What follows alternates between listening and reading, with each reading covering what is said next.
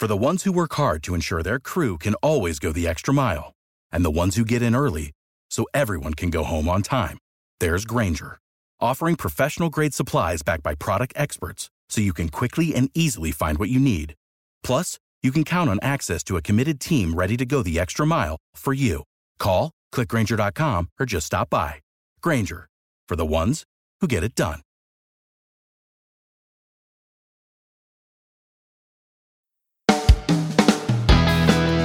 Greetings, you've landed at the VUC, IP Communications and VoIP community. We would like to thank Simwood.com for their support. Simwood can turn you as a developer into a telco. Our hosted PBX is from OnSIP.com, and you can go to GetOnSIP.com for a URL people can click to call you. We've been privileged over the last 5 years to be using the best conference bridge on the planet. Yes, I'm talking about ZipDX.com, full color, full featured, full HD conference bridge. Our website, VUC.me on the webs, hosted by Bluehost.com. And our worldwide local rate dial-ins are from Voxbone.com. And as that wise voice just told you, this is the VUC, but it didn't tell you that this is number 584. Do you know that we have over 200 Hangouts on air in our playlist on YouTube? And this is March 11th, 2016, or 2016. I'm torn between mentioning what we know of Miteco or just introducing Lorenzo. And I'm going to introduce him, and he's going to introduce the professori. Lorenzo, you go ahead and unmute, and James Bodie's with us. The return of James Bodie. What a pleasure. I'm going to put you on, Lorenzo, and you tell us a little bit, first of all, about the origins of the project before Janus, and then we'll get to the topic, okay? Yeah, sure. First of all, it's nice to be back after so much time. So it's really nice to be back among friends and to be able to talk about Janus to you all. And so, yeah, we are a small startup called Mitico or Miteco, whatever you want to call it. I'll come back to this a bit later on. And we are born in Naples. Actually, you mentioned I have to introduce the professor Simon Pietro Romano that is also in this very room. He has been my he can present also himself. I mean, it's been my tutor both on my master thesis and my PhD. So I got both. But I'm not that old, by the way. yeah, it's not that old. I am, unfortunately, but that's another thing. So we started, I think, almost 10 years ago, working on real-time multimedia applications as part, first of all, of my master thesis. My master thesis, and Tobia Castaldi's also as well, which is another of the co-founders of Miteco. So we started working from more a research point of view over real-time multimedia application, especially from a conferencing perspective, trying to also take into account standardization, especially from the ITF point of view. In fact, at the time we were mostly involved in what was called the XCON working group, the centralized conferencing working group. So we were very active in that area. We tried to prototype the protocols that were being standardized at the time, also contribute to the standardization process itself. And basically, starting from there, we never stopped. We then moved to other working groups within the ITF, trying to contribute as much as possible, prototyping what we experienced, and so on. And all of this by trying to always keep a strong focus and perspective on the research aspects of these activities. And then at one point, we decided to try and turn all of these research efforts in a product, basically. So something that we could bring to the market and try to sell it and make some money out of it. And this is how Miteco was born in 2009, basically. So, and we take a little pride in being able to basically start Miteco in Napoli and still be able to keep on working in Napoli on this, because it's not an easy environment to work in, and we managed to do so far, and we hope we'll be able to do this for a very long time, because usually people who get a degree here tend to go up north in Italy, or let's say abroad in Europe or the US and so on, and seek fortune elsewhere. We managed to do this here, and we are really happy about this. And then we of course, Miteco proved to be a really nice test bed to bring all these research activities also in the real world. So challenge the market and the needs from real people, real world scenarios and so on. And then we started to widen the scope a bit. So not only web conferencing, but real-time multimedia applications in general. And as soon as WebRTC saw the light, it really opened the world for us, because we were already working on getting media to work within web browser environments. So not strictly confined within the boundaries of applications that you had to install and something like this. So WebRTC proved like a really good opportunity for us. We've worked a lot on this since the very beginning, and then that's how basically Janus saw the light and allowed us to work even better in this kind of environment, trying to tackle as many real-time multimedia applications as possible. Sometimes even applications that we didn't think of at the beginning when we started working on Janus and so on. And I'll describe this a bit later on when I'll do my presentation, and I'll try to describe you a bit how Janus was conceived, how it is conceived, its architecture, and so on, and how people are actually using it in the real world. So not only us, but also other people, companies, open source projects, and so on. Okay, and also it's worth mentioning that I think you're going to be at our big the conference in Berlin, May 18th. Yeah. Yes, Lorenzo, you're going to be there, right? Yes, I'm going to be at the Camaillio World in May. I'm also going to attend, the week before that, I'm also going to attend the OpenSIPS Forum, which is also going to be an interesting event. It's going to be in Amsterdam instead. So we'll be able also to present something related to Janus at the upcoming InfoCom in San Francisco. So it's an exciting time. So. Excellent. And I meant... Really looking forward to the Camaillio event, mostly because I want to say apply. Well, that's going to be a great time. And I don't know, Michael, if you're able to get the slide up really quick, because I meant to mention this in the very opening. I don't know how convenient. There it is. All right. So just want to mention that this is a really great gathering in Europe, May 18th to 20th in Berlin, Camaillio World. And there are a lot of interesting things that are not strictly Camaillio related. I mean, everybody should be nodding right now. Yeah, Mike, that bridge, where did that bridge come from? That's Daniel. Daniel's graphic. I don't know what that is. Well, it's a bridge, I guess. Hey, we can bridge. I don't know. Not sure. Anyway, with that interruption, let's move on and talk about... you pronounce it Janus. I'm glad to hear that for reasons I won't go into. And that's what I would have called it too. We messed around. Andy, myself, and Tim played around with various demos. Very clean, works very well. Let's talk about, obviously, this isn't a finished product that you just use as a service. So let's talk about the purpose of it. And I should send people to the demos, which, unfortunately, I don't have. Is there an easy URL to get to the demos page? You can just go to janus.conf.mitego.com and it should just bring you up to it. Or if you go the project on GitHub, it's also linked there, so it should be easy enough to reach. But janus.com is spelled? No, janus.com. I'll write it over the chat here. So. Okay, because conf, yeah, okay. Let me grab that and put it in my text here. It'll be too big so that if people are watching the video, okay, now a little housekeeping, voila. Okay, so if you want to go to that and check this out, but Lorenzo is going to show us some of these things, I believe, anyway. So why don't we proceed? Yeah. If you want, I can just go on and show some slides that we can use to discuss a bit about Janus, and then maybe we can also show some demos. Maybe not only the demos that are online, because everybody can just play with this themselves, but maybe some other demos that try to use Janus in a slightly more creative way and something like this. In a dangerous way, even. Yeah, I mean, dangerous enough, you know. I mean, I'm always looking forward to people using the Janus in dangerous way. I think Tim did that some time ago with the jumping sumo demo and stuff like this. So it was really exciting. I actually have a question to ask you towards the end. We can leave it for now, but hopefully I'll remember. Okay, just give me a second. I'll bring the slides up. Can you see them? Yep, perfect.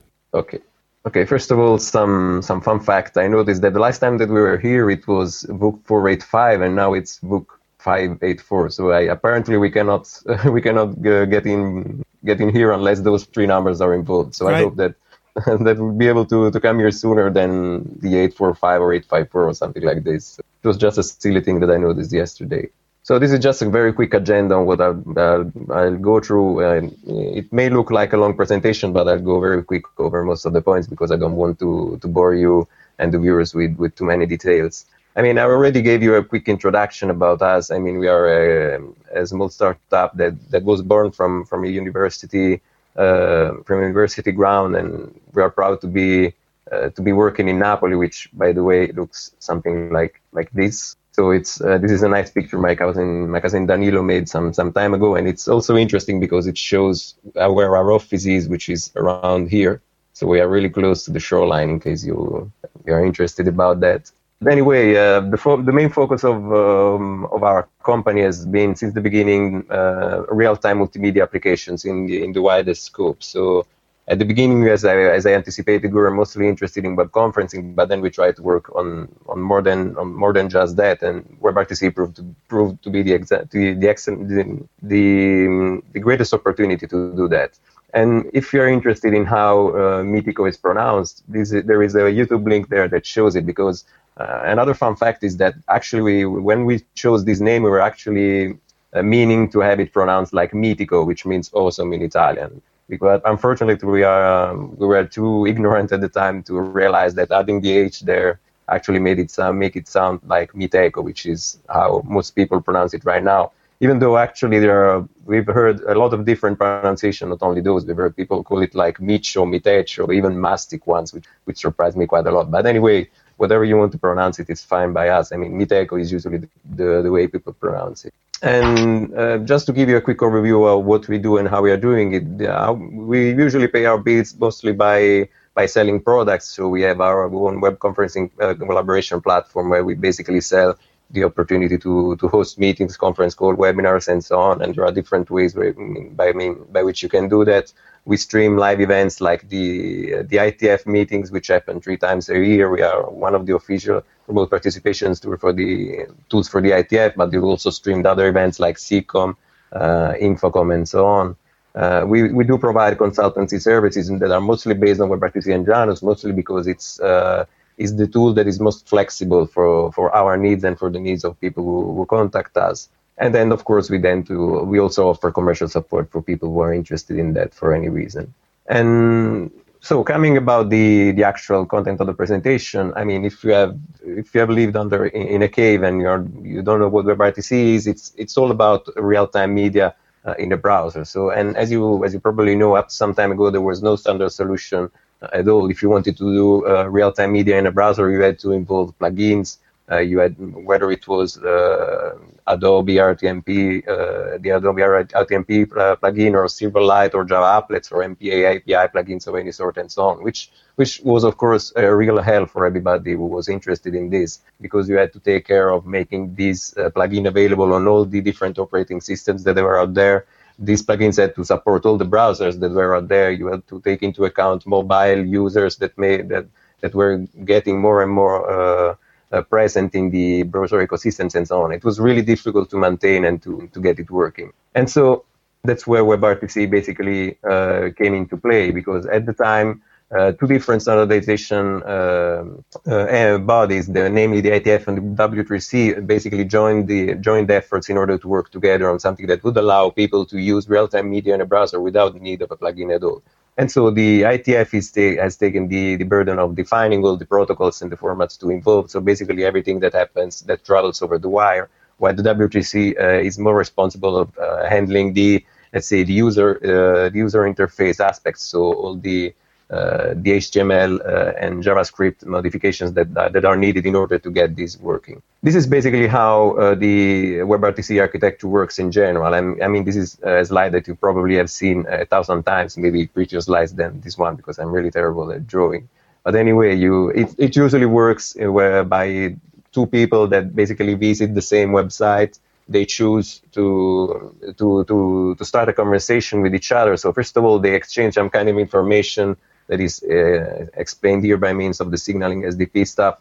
They basically exchange some information in order to define basically the kind of media they want to involve. I want audio, I want video, the formats these media will be sent across, and maybe some connectivity information in order to make sure that they can get to talk to each other. And once this exchange has happened, everything happens, the actual media exchange happens peer-to-peer. So these people actually start talking to each other this way, and and the web server that was involved at the beginning is not involved anymore. It's out of the picture, which is a really nice addition, and also something that was different from pre-existing real-time multimedia approaches, like for instance the Adobe RTMP approach and so on, which always involve the server for the communication. And the nice thing of this about this architecture is that you do not need to have these two people actually be real people. One of those may actually be an application, and this is where things get more interesting, because you may, for instance, involve a peer that is not actually a real person, but another application that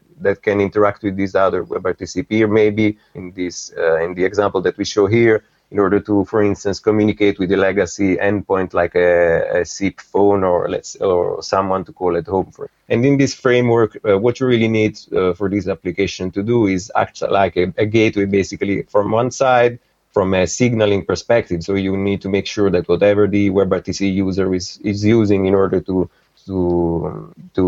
convey his willingness to start a conversation is actually translated to whatever is happening on the other hand, maybe SIP and SDP. And do the same, of course, also from a media perspective, because if we take into account legacy endpoint, for instance, most of the times they do not support the extensions that WebRTC is mandating, like DTLS, ICE, secure RTP, and so on. And so you need to have something in front of these endpoints that can actually act as a gateway also for as far as the media is concerned. Maybe transcoding may or may not be needed, but you of course need to make sure that anything related to the media, the transport of this protocol is actually bridged as well. And the nice thing about this is that you do not actually need to involve a legacy endpoint or a legacy infrastructure in the backend. You can also have this kind of approach also within the constraints of a WebRTC only infrastructure. And this is, for instance, how WebRTC based conferences like selective forwarding units and the like work. And I'll get back to this later also in some of the slides. And in general, you can generalize this kind of approach for any kind of technology in the backend. So you may use something like this to communicate with the legacy RTMP or Silverlight web server for talking to a SIP infrastructure, to watch an RTSP-based surveillance camera, for instance, or doing whatever you want over the internet. So this is basically what we wanted to do at the beginning when we first started thinking about something like Janus. In principle, you may wonder whether or not such a component is actually needed, and there are, of course, several reasons why this may or may not be a good idea. I mean, I'm one of those who think it's actually a good idea for several reasons. But of course, if you are not interested in going towards an interaction with more than, let's say, one or two users and so on, you do not want any infrastructure in place, or you do not care about let's say legacy stuff and the like, then you probably do not need anything like this, and that's fine, because WebRTC allows you to do a lot of things, a lot of nice, interesting things without involving a server in the middle, which is only a plus in the WebRTC idea in the first place, I think. And if you want to know more, there's this blog post that I wrote over the WebRTC hacks blog a couple of years ago, which is an interesting read. So when we wanted to start working on Janus, we had, of course, to start thinking about what we had to do in order to get this done. And of course, we immediately noticed that this was not going to be really easy, because first of all, you have to implement the WebRTC suite, which is quite complex, as you can see. I mean, there's a lot of things you have to take into account. You have to act as a WebRTC endpoint, just as the browsers do. So you have to worry about signaling, all the ICE stuff, all the transport and the control of the media. You may have to involve some management of the codecs as well. You have to handle WebRTC data channels and so on. I mean, it's really crazy. And so when people usually see the kind of requirements for WebRTC endpoint for the first time, they usually have this kind of reaction where basically they are scared by all this. The good news is that when using WebRTC as a user, you usually do not have to worry too much about all this. You can just, let's say, use higher level APIs in order to communicate with those endpoints, which is nice. But this is something that we had to take into account instead, because we wanted to write a component that was actually going to communicate using all those protocols. And so, of course, we needed to also take into account the possibility of involving legacy stuff, which meant taking care of any, let's say, SIP stack or TMP stack that may be involved in order to communicate with those legacy infrastructures, of everything that was needed in order to make them, these two different worlds communicate with each other, and which is never easy. And we also wanted to make this as programmable as possible, because at the time when we first started working on Janus, there were some excellent components out there that allowed you to communicate via WebRTC, but they were mostly very, very vertical. So they actually covered a single use case. So maybe just talking to SIP infrastructures, that just doing conferencing or stuff like that. And we wanted something that we could actually try and write just once and then extend that wheel in order to cover different scenarios, maybe the scenarios that we were not even imagining at the time when we were first starting working on it. And so something that would be as programmable as possible. And that's basically how Janus was born. And just a little trivia about the name. We call it Janus as an homage to the ancient Roman god, which was called Janus, which is, by the way, the reason why the month January is called like that. And Janus was basically a god that always looked at two phases to look at the future and the past, basically. And this is how we saw it as well. So that's why, for instance, we use it for the name, because we saw it as an excellent name for describing something that would, on one side, look at the past, that were legacy technologies and applications, and on the other side, always look at the future, which was WebRTC for us, and which still is. And here are a couple of links that you can follow in order to learn more. First of all, there's the GitHub repo, because I may have forgotten to say so, but Janus is completely open source, so you can just download it, install it, play with it as much as you want. There's no limitation there. And there are some also interesting demos and documentation online at this other link, the janusconf, miteco.com, that Randy mentioned before. And the demos that you can see over there are exactly the same demos that you would get by getting the repo yourself. They're just deployed over a web server for you to play without needing to install Janus, which is nice in our opinion. And the same can be said for documentation. The documentation, you can build it yourself using Doxygen. It's all completely automated. And so just a couple of words on the architecture. The Janus is based on a let's say modular architecture, where we have a core that implements all the WebRTC stack that I mentioned before. So it takes care of all the JSEP and SDP stuff, the ICE, DTLS, SRTP, data channels, and so on. And it has different modules in order to allow users or applications to communicate with Janus. So you can talk to Janus via HTTP, WebSockets, and RabbitMQ at the moment. But the modular approach for these transports actually allows us to add new modules later on. And in fact, we already started working on a new module that will allow you to communicate with Janus using Unix sockets, basically, and more are planned along the way.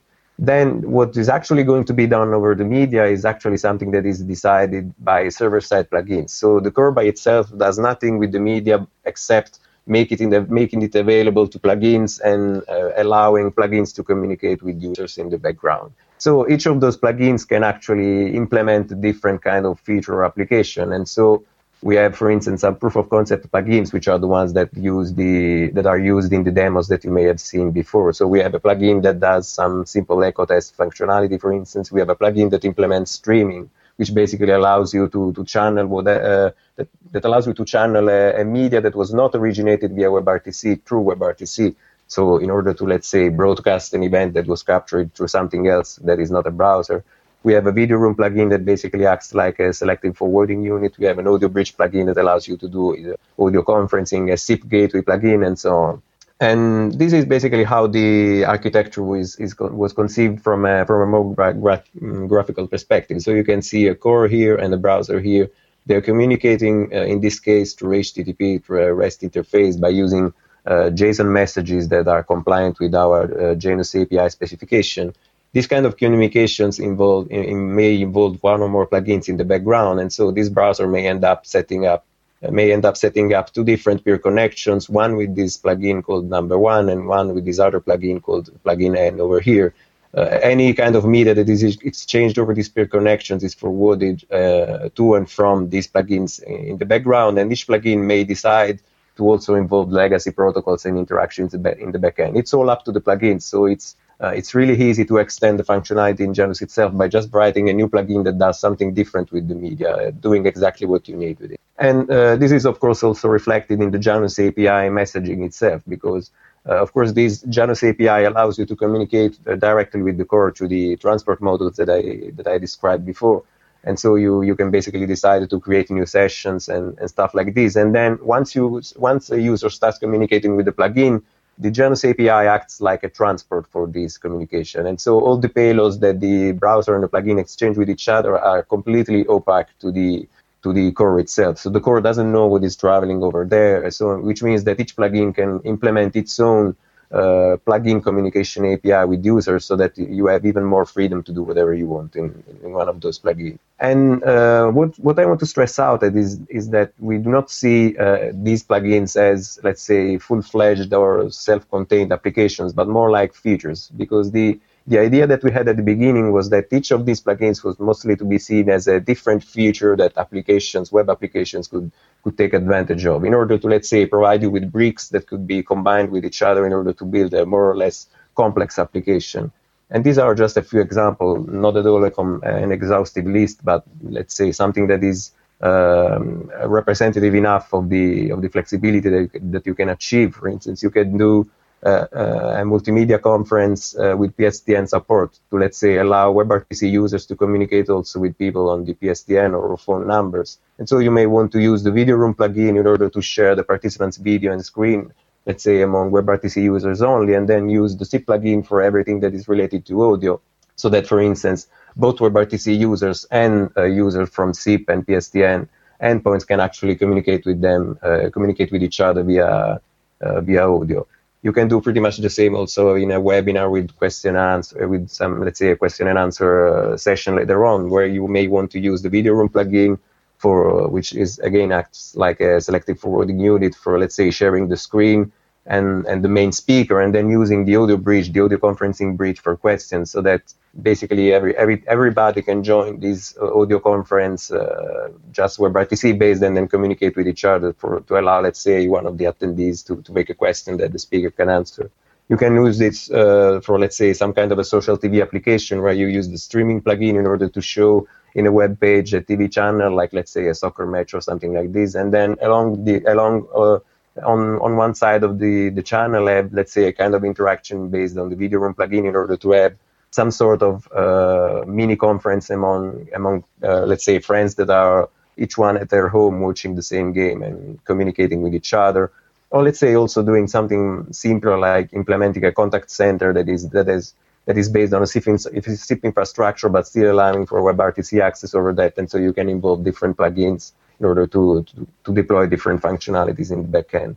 And this is just a couple of images to show you how you can combine these in a more graphical way. This is the example I was making before of the webinar with questions and answers, and how you could do it in a graphical way. So let's say you have some kind of a web application that has a shared screen here, the video from the speaker here, the audio in the background, and then some other features that are not provided by Janus, like, let's say, a text chat, a Twitter feed, or whatever, just to showcase the fact that you can just combine Janus and integrate it within any kind of application that is, you do not necessarily have to make it all about Janus. You can just use it as a brick in a much more complex application that uses stuff from other parts. And this is an example of the social TV that I was making before. So you have, let's say, the soccer match here.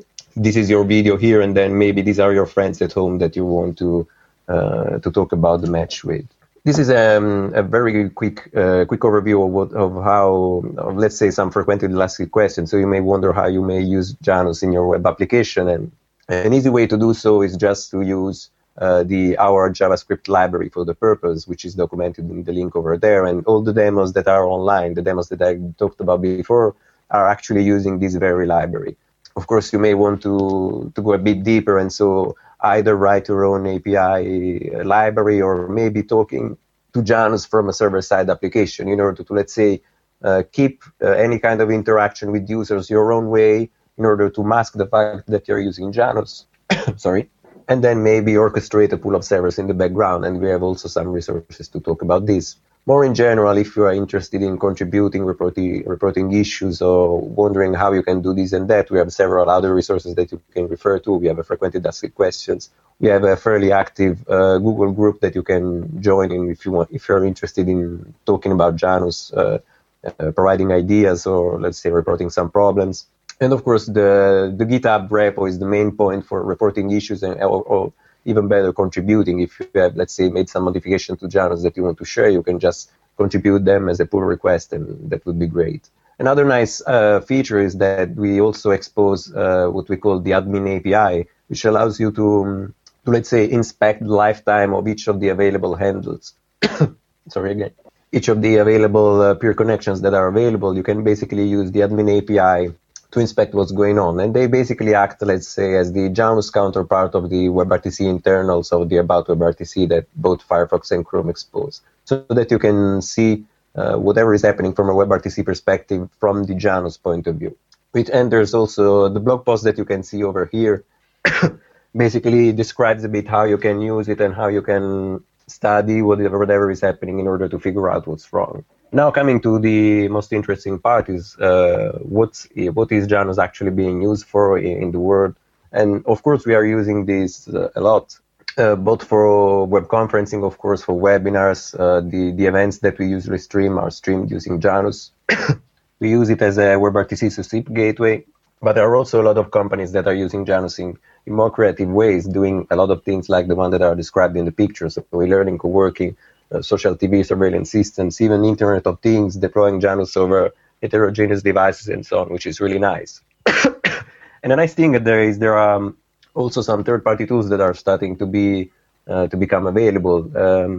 There's a link there that tries to list the one that we're aware of, but in principle there are people that are starting to write their own plugins, that are starting to write their own wrappers for the Janus API, which is really nice because it allows people to start interacting with Janus in more and more creative ways. So just to give you an overview of how we are using it ourselves, we are using it to stream all the IETF meetings that we provide support for, and this is an example of how we are currently monitoring, for instance, all the streaming of the IETF rooms. And more in particular, this is an overview of the IETF usually has 8 sessions, 8 tracks that are in parallel in 8 different rooms. So we usually deploy 8 different cameras. In each one of them, we capture the feed from the beamer, and we are able to monitor this stream and then broadcast over to the interested user. And this is basically how you would get a stream from one of the feeds, where you have basically the screen that is being captured from the beamer here, the feed from the camera, and then people that may be intervening from home to present remotely or make questions that are also appearing as well. And all of these contributions are also recorded at the same time, so that we can then post-process them and convert them to a single file that we can then upload, let's say, to YouTube, in order to pretty much as we are doing right now with the book events, let's say. But then there are, of course, it's more interesting to look at what people are doing with Janus themselves, because it's where we are mostly interested in verifying whether or not Janus was as flexible as we thought it was. And this is the first time, I mentioned this briefly with Tim before, this is the first time that we actually understood how flexible Janus was, because Tim Panton and Neil Stratford actually used Janus in order to control remotely a drone and from a web browser. And this is a video of it in action over here, which was really interesting because they basically implemented a new plugin themselves that implemented this AR SDK that allowed them to communicate with the drone in the back end. And they also had exploited a GStreamer pipeline in order to retrieve the video from the drone and then make it available to WebRTC users. And then WebRTC users could exploit data channels in order to exploit the features provided by the SDK in order to control the drone over here. And I was lucky enough to also play with this demo myself. Unfortunately, the jump button was disabled. I don't know if it was because a vase was broken by an attempt before or not. I don't know. I may ask Tim later. But it was really an interesting example of how Janus could actually be used in a scenario that we didn't really think of at the beginning. And something similar has also been done by the Matrix guys. Matrix is also another open source project which is really interesting, that provides you for a very programmable federation of heterogeneous components. And they also involve Janus in their own architecture in order to, in this case, to control using the Matrix infrastructure a drone. And this is the video they showed, and they also won. Just a second, sorry. I think he's talking about the video where Dennis Kirsten almost had his head cut off. Exactly, it's that one. Yeah, sorry, here again. That was a dangerous demo. Yeah, a very, very dangerous demo, and you can see And this is the video that was captured from the drone itself, and it's also been published on YouTube. And I was lucky enough to meet Matthew at the FOSDEM in Brussels, and we had the chance to discuss a bit about this. So it was really interesting, and another proof that Janus was really flexible and could do some things that we were not expecting. But there are also other projects that are using Janus in, let's say, a more traditional way, and one of those is Hangouts, which is a really nice name that I wish I had found myself, which stands for Janus Hangouts.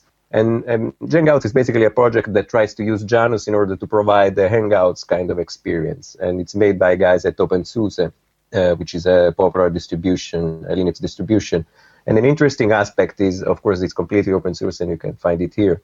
And an interesting aspect is that it uses exclusively Janus as an infrastructure. So Hangouts is basically just a collection of web pages and JavaScript code in order to orchestrate all of this. But then everything from audio, video, chat, file exchange, and so on is all implemented by just using Janus. Another interesting application over here is the Silk server made by Saul, which is the guy you can see in the picture over here. Silk server is a SIP XMPP application server, which has also been, I think, introduced over this very event some time ago. And they're using Janus as the means to provide WebRTC users to communicate with their own infrastructure, and you can provide more details here. And the nice thing about Saul is that he's one of the most active contributors. He contributed a lot to Janus with code and so on, and he's also responsible for making available the deb files for for Ubuntu and Debian in order to quickly install Janus without needing to actually compile it yourself. Then coming to some commercial deployments, this is something that I actually just found out a few days ago. By means of these posts that Philip Hanke made on WebRTC Hacks. Apparently, Slack itself is using Janus in order to provide WebRTC features to its users, which we found really, really exciting because we all know how they're doing it. We wondered how they were doing the back end this morning, and now you've told us. I'm not sure because I've not tried it myself. I'm not sure whether or not they're using just the Audio Bridge plugin in order to just do audio, or if they're using the Video Room plugin as well. I haven't tested, and I haven't got in touch with them. Yeah, we tested it this morning, and it does do video as well. Yeah, then I guess they are using the Video Room plugin that allows you to do video conferencing, basically. So there is one other thing there as well, though, Lorenzo. The setup time. I've noticed this. The setup time from Janus is very, very quick, and it was indeed exactly the same using Slack, much faster than most others. Yeah, I'm not sure what we are doing differently from other people, but in principle, we just act as a regular WebRTC peer. So in principle, you should be able to talk to Janus just as if you were talking to another real person. Of course, with the difference that the media that Janus is providing you comes from different sources, basically. So I don't know what we are doing good there, but I'm glad to hear that we're actually quick enough in terms of experience for users. So we were really excited about Slack, which is something that we didn't know about. But then there are other applications that are using Janus that we actually helped build, which we are proud of. And one of those is the Air Class e-learning platform. You may have heard about this. This is Lenovo's application in order to provide you with the learning features over WebRTC. And we helped them build their own infrastructure using Janus as the tool in order to provide the audio and video features in this. And they provided a lot of excellent feedback. They're really great people, and we were really lucky to work with them. Then there's also, you may know about these guys because Tom Moore, the guy here, also presented at VUC some time ago, and they are also using Janus as the backend for their own audio and video WebRTC functionality in both Squiggle and Speak.io, which are really nice team co-working web applications.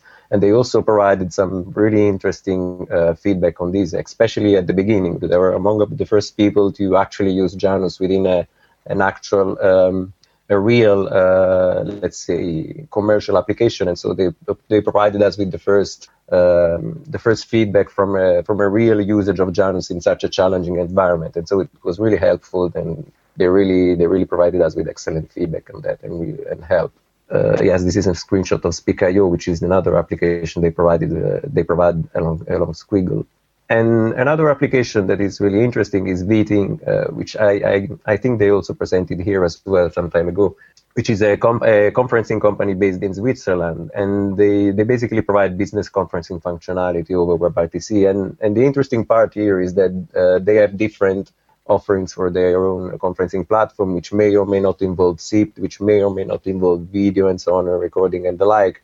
And so they orchestrate different ways of communicating with Janus. So sometimes they use the video room, sometimes they use SIP, sometimes they use both and so on, which is also all very dynamic and so on, in order to cover different scenarios and the like, which was really an interesting also approach to an interesting problem.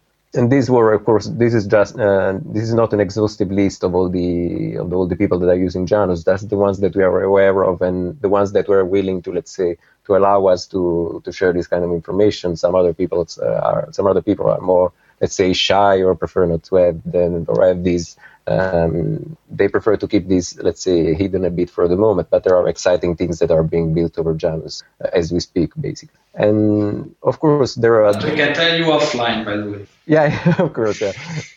We can do that. And there are, of course, it's as Randy was saying at the beginning, this is not a complete effort. I mean, you can already use it in a production environment, and people are using it. We are using it, but there are still things that we need to do. And of course, we need to finalize a bit the WebRTC implementation itself. First of all, by implementing multi-stream support, which is something that we do not have, or at least it's only partly implemented in our own infrastructure. And we are basically waiting for a unified plan, which is the way Firefox does it, to become the only way that people do it, because at the moment Chrome and Firefox do it in different ways that it's really hard to make them talk to each other in a consistent way. We also want to adopt that support data channels. At the moment you can only do strings, which means that, for instance, in the effort that I mentioned before, Hangouts, if you want to share a file, you have to base64 encode it and then send it over data channels this way, which is, let's say, not an optimal way, even though it kind of works. And more in general, we have to keep up to date with all the newest stuff, because WebRTC is a really dynamic environment. Things change all the time, and you may, let's say, wake up one morning and things stop working all of a sudden. And so we have to keep up to date day by day in order to make sure that everything keeps on working. More in general, of course, we are also very busy on improving and fixing things. And for this, we are really glad that there are a lot of people using it and providing us with feedback and bug reports and so on, which is also nice. And more in general, anyway, we tend to try and also improve whatever is already working. For instance, we have the RTCP management that may need some improvement, that we have a pull request ready for this in order to make it more effective. We want also to implement some kind of admin API notifications, because at the moment the admin API that I mentioned before, the kind of WebRTC internal stuff, is only request response based, while instead it might be helpful to have something that allows you to subscribe to this kind of events in order to, let's say, have a monitoring application that can notify you right away whenever something goes wrong, for instance. We want to change a bit things, how things are done in the back end in terms of memory management, maybe write some new transport modules and so on. Maybe change also a bit the pluggable architecture, because at the moment, for instance, two different plugins cannot communicate with each other. They only communicate with the core, and maybe it might be interesting to shake up things a bit there. But more in general, I mean, what I'd really like to do with this presentation is help, let's say, make Janus a bit more known around. So Janus is just as great as you guys make it. So if you start using it, as many people start using it, the better. I mean, just help us improve it, play with it, test it as much as possible. Of course, we do test it on a regular basis, but having people use it in several different scenarios for several different applications and creative ways and so on makes it even better. So if you want to start writing also your own plugins and applications based on Janus, that can be really helpful. And then just to summarize a bit what I also was saying at the very beginning of the presentation, will be if you want to come and meet us and have a chat in person, we'll be in Buenos Aires at the beginning of next month, because we are among the official remote presentation tools for the ITF. So we'll be the ones hidden in the dungeons, streaming the event for you, basically. We'll be in San Francisco the week after that in order to present Janus there. We'll also be in Amsterdam for the OpenShift Summit at the beginning of May. And then, as Randy said, we'll also meet there for the Camaillo Award, which is also be a really exciting event, mostly because you guys will be there. So I guess this is all. So if you have any questions, any doubt on that, I mean, this is a nice picture that I always put there, because I never know how well I do when I do presentation. Yeah, that was great. We just need you now to switch back to the camera so that we have the human face of Miteku. Also,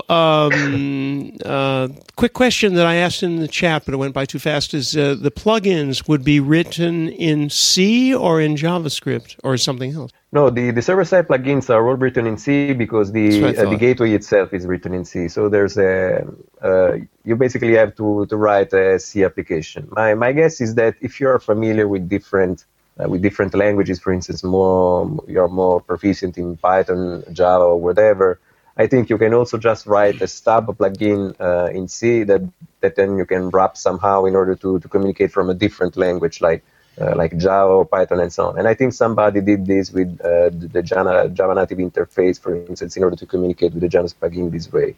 But more in general, yes, we have to talk with Janus. You have to work on Janus the hard way by just writing this. And I know that'll surprise a bunch of people, but that would be the only thing I'd be actually capable of doing. So C is great. I was very disappointed when Asterisk showed their model, which was sending strings to something. But anyway, I also would like to start a Veeting, if you don't mind. That's not the guys we worked with. I would have preferred this. But yes, anyway, I think it'd be much better if we went to that system. But anyway, yes, we were going to look at... So, you know what? We had when we were playing around with the video meeting room demo, I just opened a bunch of incognito windows. Windows, I guess, in... Chrome, and I was in there 3 times, and we were playing around looking at the bandwidth. And Tim, is this your question, by the way, or? I have another question. So, okay, well, my question was the one that you and I talked about, which was, tell us a little bit about the bandwidth. We were just curious about it. I mean, it doesn't matter because this is not an implementation as such, but in the demo, as the number of people in that video room goes up, the bandwidth of each person seems to go down. Is that right, or what is that about? More in general, we in the video room plugin, especially. I mean, all the plugins can do that, but in the video room plugins in particular, we can let's say mess a bit with the bandwidth, with the available bandwidth notifications, which is by means of the REMB message feedback, basically. And what we usually do in the video room plugin is to try and provide a cap value. So we basically say, all people that join are basically provided with a value that they should not exceed, basically, which is something that you can configure when you create the room itself. But then this is also very dynamic, of course. You can also make it so that things could change dynamically according to some events and so on. And so, for instance, in the plugin itself, plugins are notified by the core whenever, let's say, a slow link is detected. So let's say you have received too many NACs, which means that a lot of the media that you are sending is not getting to them for some reason, or the other way around. Maybe you are not receiving a lot of packets from some of the publishers that are in the room, which means that something is wrong. Maybe they cannot cope with the available bandwidth and so on. And so you can use this information in order to change dynamically the bitrate to force for all the users and stuff. All right, we're going to get to the dangerous demo. You were not made aware of this in advance, but... Okay, no, that's perfect. Yeah, then I can also show you some other demos later. Well, wait a minute now. We're going to go to the video demo. This is the video room. Okay. And I'm going to call on our listeners. Well, actually, this is public, so... Then there's Jerry. He's already here playing around with it. Hey, Jerry, you're on the air. Be careful now. Who is the other? There's a remote video of I don't know what that is. Everybody call in. Go to here. I'll put this in IRC. And Bob Bowles, if you'd go on IRC, please, Bob. Heads up, this demo is limited to 6 people, but it's just right. No, I know. But I'm showing it on the video and full screen. So Jerry is having his coffee. I don't know who somebody else is looking, and it's way above. I don't recognize that setup. Yes, UC Davis Veterinary Medicine. Dad, okay. That's me and that's Jerry, but come on, somebody dial in, and quickly, because we don't... I'll just read it out again for those people who are on audio only on Zoom. Oh, okay. janus.conf.miteco.com/videoroomtest.html. And there's somebody dialing in. And there's, hey! Hey, janus.conf.miteco. Got your hair on upside down. Somebody's got some serious lag. HTML. There's somebody dialing in. And there's, hey, I can unpublish myself. Yeah. Except that you're on the Hangouts. Well, yeah, I'm on the Hangout, but I have unpublished myself on the demo. So we need a few people to call in. Well, if they can. The remote video number 3 is open. Who is the? So this is one of these demos. But if you go to the janus.conf.meetecho.com, somewhere along there you'll find the demo page. It's here, and there's an Echo. There's Michael Graves. Echo Test streaming demo, video call demo. We're in the video room as I'm showing you now. There's a SIP gateway. Demo page. Janus.com. Yeah, God, I'm getting serious. So the answer to your question, I know what you're going to say, James, and the answer is no, you can't. And there's an Echo Test. I was just discussing that with Michael. Streaming demo, video call demo. So there's something where if you were going to try and join ZipDX. SIP gateway. Via the SIP gateway. No, I want to join the demo video room. Question. I know what you're going to say, James, and the answer is no, you can't. Video over SIP. I had to kill that because I was getting all this stuff coming back, and maybe you weren't hearing it, but it was complete chaos. Anyway, interesting. So you got a view of that, and that was interesting. Yeah, if you want to try another dangerous demo, you can try this one that I'll pass you via this private chat over here. You know how much we love demos. Yes. So I actually had a question about the social TV whilst people are calling into it. How do you handle the so they're all watching the game and they're listening to the report. Everybody on all of their separate televisions is listening to the reporter who's narrating the game. How do you stop that leaking through into their microphones and everybody getting everybody else's commentary? This is not something that we have actually worried too much about. I mean, in principle, if you are, let's say, for instance, this whole demo here is just made for just a laptop. So you just plug your headphones in and it should not be a problem at all. We haven't tried actually doing this in a way where you have, let's say, a TV on and you're just showing it on TV. The TV is capturing your own video, and then it should be the echo canceller that should be smart enough to handle all of this. But this can actually be quite a challenge, I agree. Yeah, I mean, I played with this idea a while back, and that was the thing that stopped me, is that you get to the point where you get a massive commentary from everybody blaring in, and it's it's a bit of a auditory disaster. But you're right. Maybe wearing headphones is the trick to fixing that. The main purpose here was just to show you that that you can just basically combine these things in order to make something that works like a social TV application. Of course, not considering all the challenges that could be involved, as you suggested. Yeah, it's very cool. I did go to that link, but the problem is I couldn't show it. In fact, people were hearing the match on some of the audio feed. It wasn't going back there. Andy's started watching the football, but that's very cool demo. Yeah, I like I said, I couldn't show it here because it was going to be Echo City. Okay. But I understand. Interesting. Yeah. But I did put it in IRC, so if anybody's on IRC who's listening, you can grab it. Jerry was on the demo. It's funny, he came in and there were people already on the demo messing with it, which I didn't think of. I didn't realize that demo, it didn't occur to me that there's one room, in fact. So the name you put in is, I misunderstood. I thought that we were creating a room. And in fact, we met Thomas in Austria, who was also playing with the demo at the same time in advance of our session. So anyway, that all works very well, and it's cool. I have another question. Sure. Which is actually kind of, so I did that. I mean, thanks for the shout out for the jumping drone thing. That was actually a lot of fun. I haven't had an excuse to do much more with it, which is a real shame. And it was a lot of fun to work with Neil as well. So, but again, so however, somebody contacted me about a week or 10 days ago asking me how we built it and what we'd done with it. So, I talked to him about it. And so he went away and redid it. And his thing was that he wanted to plug a camera from a Raspberry Pi into, and then use that as an endpoint for a WebRTC session. So he built the whole thing and he had it working. But he said the problem is that he ends up with a server that's behind his NAT. So he then has to make pinholes for HTTP and everything else. And the whole thing gets and he ends up running a server in his house, and that's not, which is indeed what we ended up running for the jumping sumo thing.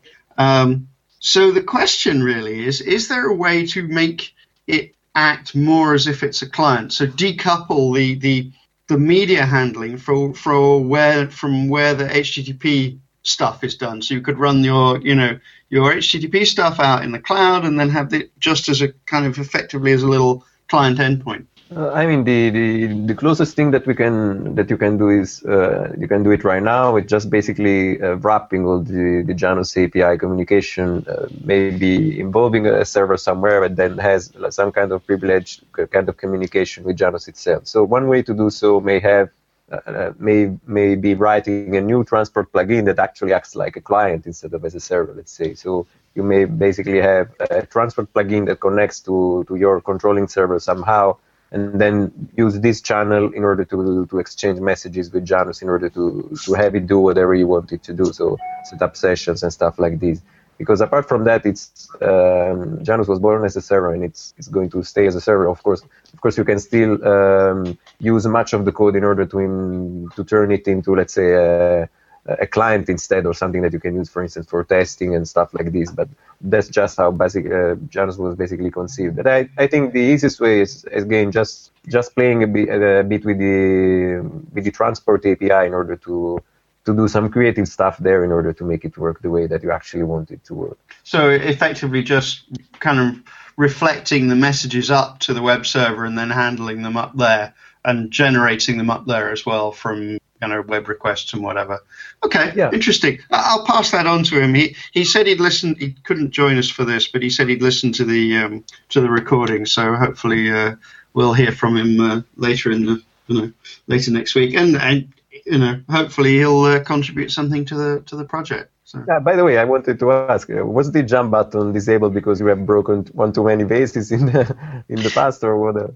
No, so it turns out that that version of the Jumping Sumo had a bug where, I don't know if you remember how it worked, but it had two wheels and it has a spring at the back that it pulls in, and that shifts the angle so it ends up being underneath it, and then when it releases it pushes up. But what would happen was that if that was on a soft surface, then the angle shift wouldn't happen properly, so it would just sit there, and then when the spring kicked back with enough force, which you ought to be able to lift the whole drone up, what would happen is that force wouldn't be absorbed and it would hit the end stop, which was actually it was a spiral. So the way it was done was internally there was a spiral that wound the spring up, and then when you let go it would unspiral and come out, and what happened was that the edge of the spiral got cracked by the returning spring. So once you jumped, it was fine on a reasonably hard surface, but if it gets caught up in on a coat or in some grass or on something soft, and then a couple of times you try and jump off it, then it cracks the spiral. So at the point when you tried to use it, that spiral had broken, and I had another one on order, which I've now fitted. I think the later versions have a stronger piece of, because it was only thin plastic in the version I had, but I think the newer versions have got a thicker wall there, so that doesn't happen. But it was a design error. Although I must tell you, who was it? Somebody else. Oh, one of the guys who I was talking to about this said, yeah, he'd played with this kind of technology, and it had scared the hell out of his cat. And so he actually didn't, he couldn't take it home anymore. And as Neil said the same thing. We got as the prize, we also got a flying drone, and Neil had that, and he said his cat wouldn't stay in the house while it was there, so he sent it to me. So there you go. It's they're not cat friendly, those things. They are kind of scary looking, actually. Well, they're smaller. The one that nearly beheaded Dennis is one of the larger ones. The Rolly one is pretty safe, apart from the possibility of scaring cats, small children, and flowers. Well, the ones that are sending. Cats were only scared of cucumbers. They didn't know they were also scared of. No, the ones that they're sending out to ships to deliver mail or whatever are pretty. They're pretty ominous looking. Yeah, speaking of delivery, I went to a conference yesterday, and they had this thing where they were talking about the future of drone delivery with Amazon. Amazon drones are going to deliver all your packages, or your smaller packages anyway. And whilst they're there, they're going to check out your house and check your paintwork and your windows, and then Alexa will offer you new windows or a mortgage or new paint, or And I'm thinking, I don't want to live in that future. Actually, isn't Google assessing the possibility of solar energy and what it could? They announced that months and months ago in select areas. They would be looking at your roof on maps or something. They look at my roof and offer to re-thatch it. Yeah, that's by request, actually. Though I mean, I've had that done. We should do this in the adult section. Yeah, all right. Well, we should probably conclude to not mix up all the topics. So my final thing on Meet Echo is that we were surprised at how quickly we got done something that we couldn't think of a way of otherwise doing. So, I mean, admittedly, Neil and I had worked together before, and we'd done quite a lot of WebRTC before, but that thing came together much faster than you might have expected it to, and I think that's a tribute to the way that the plug-in architecture and the way the architecture's done. I genuinely found it a lot easier to get that project done than kind of I feared it might be, certainly. Yeah, it's called craftsmanship, I think, Tim. It does seem to be mature. No, thanks. It's really nice to hear about this. We are always a bit scared by the fact that it's C-based, and so people are going to be scared about this. But instead, hearing about all this is really... What do you mean? C is the only valid language as far as I'm concerned. I'm with you, Randy.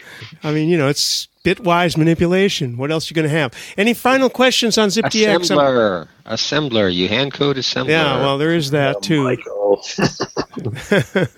I started with the first, I think it was 6502, the AIM 65, is that what it was called? Anyway, ZipDX, any questions?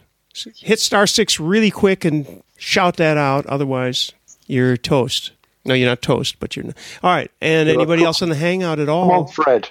We want Fred. Fred is there, and he can type in his question or unmute. Also, James, you don't have any questions. You usually channel Carl when Carl's not here. Don't you have a question?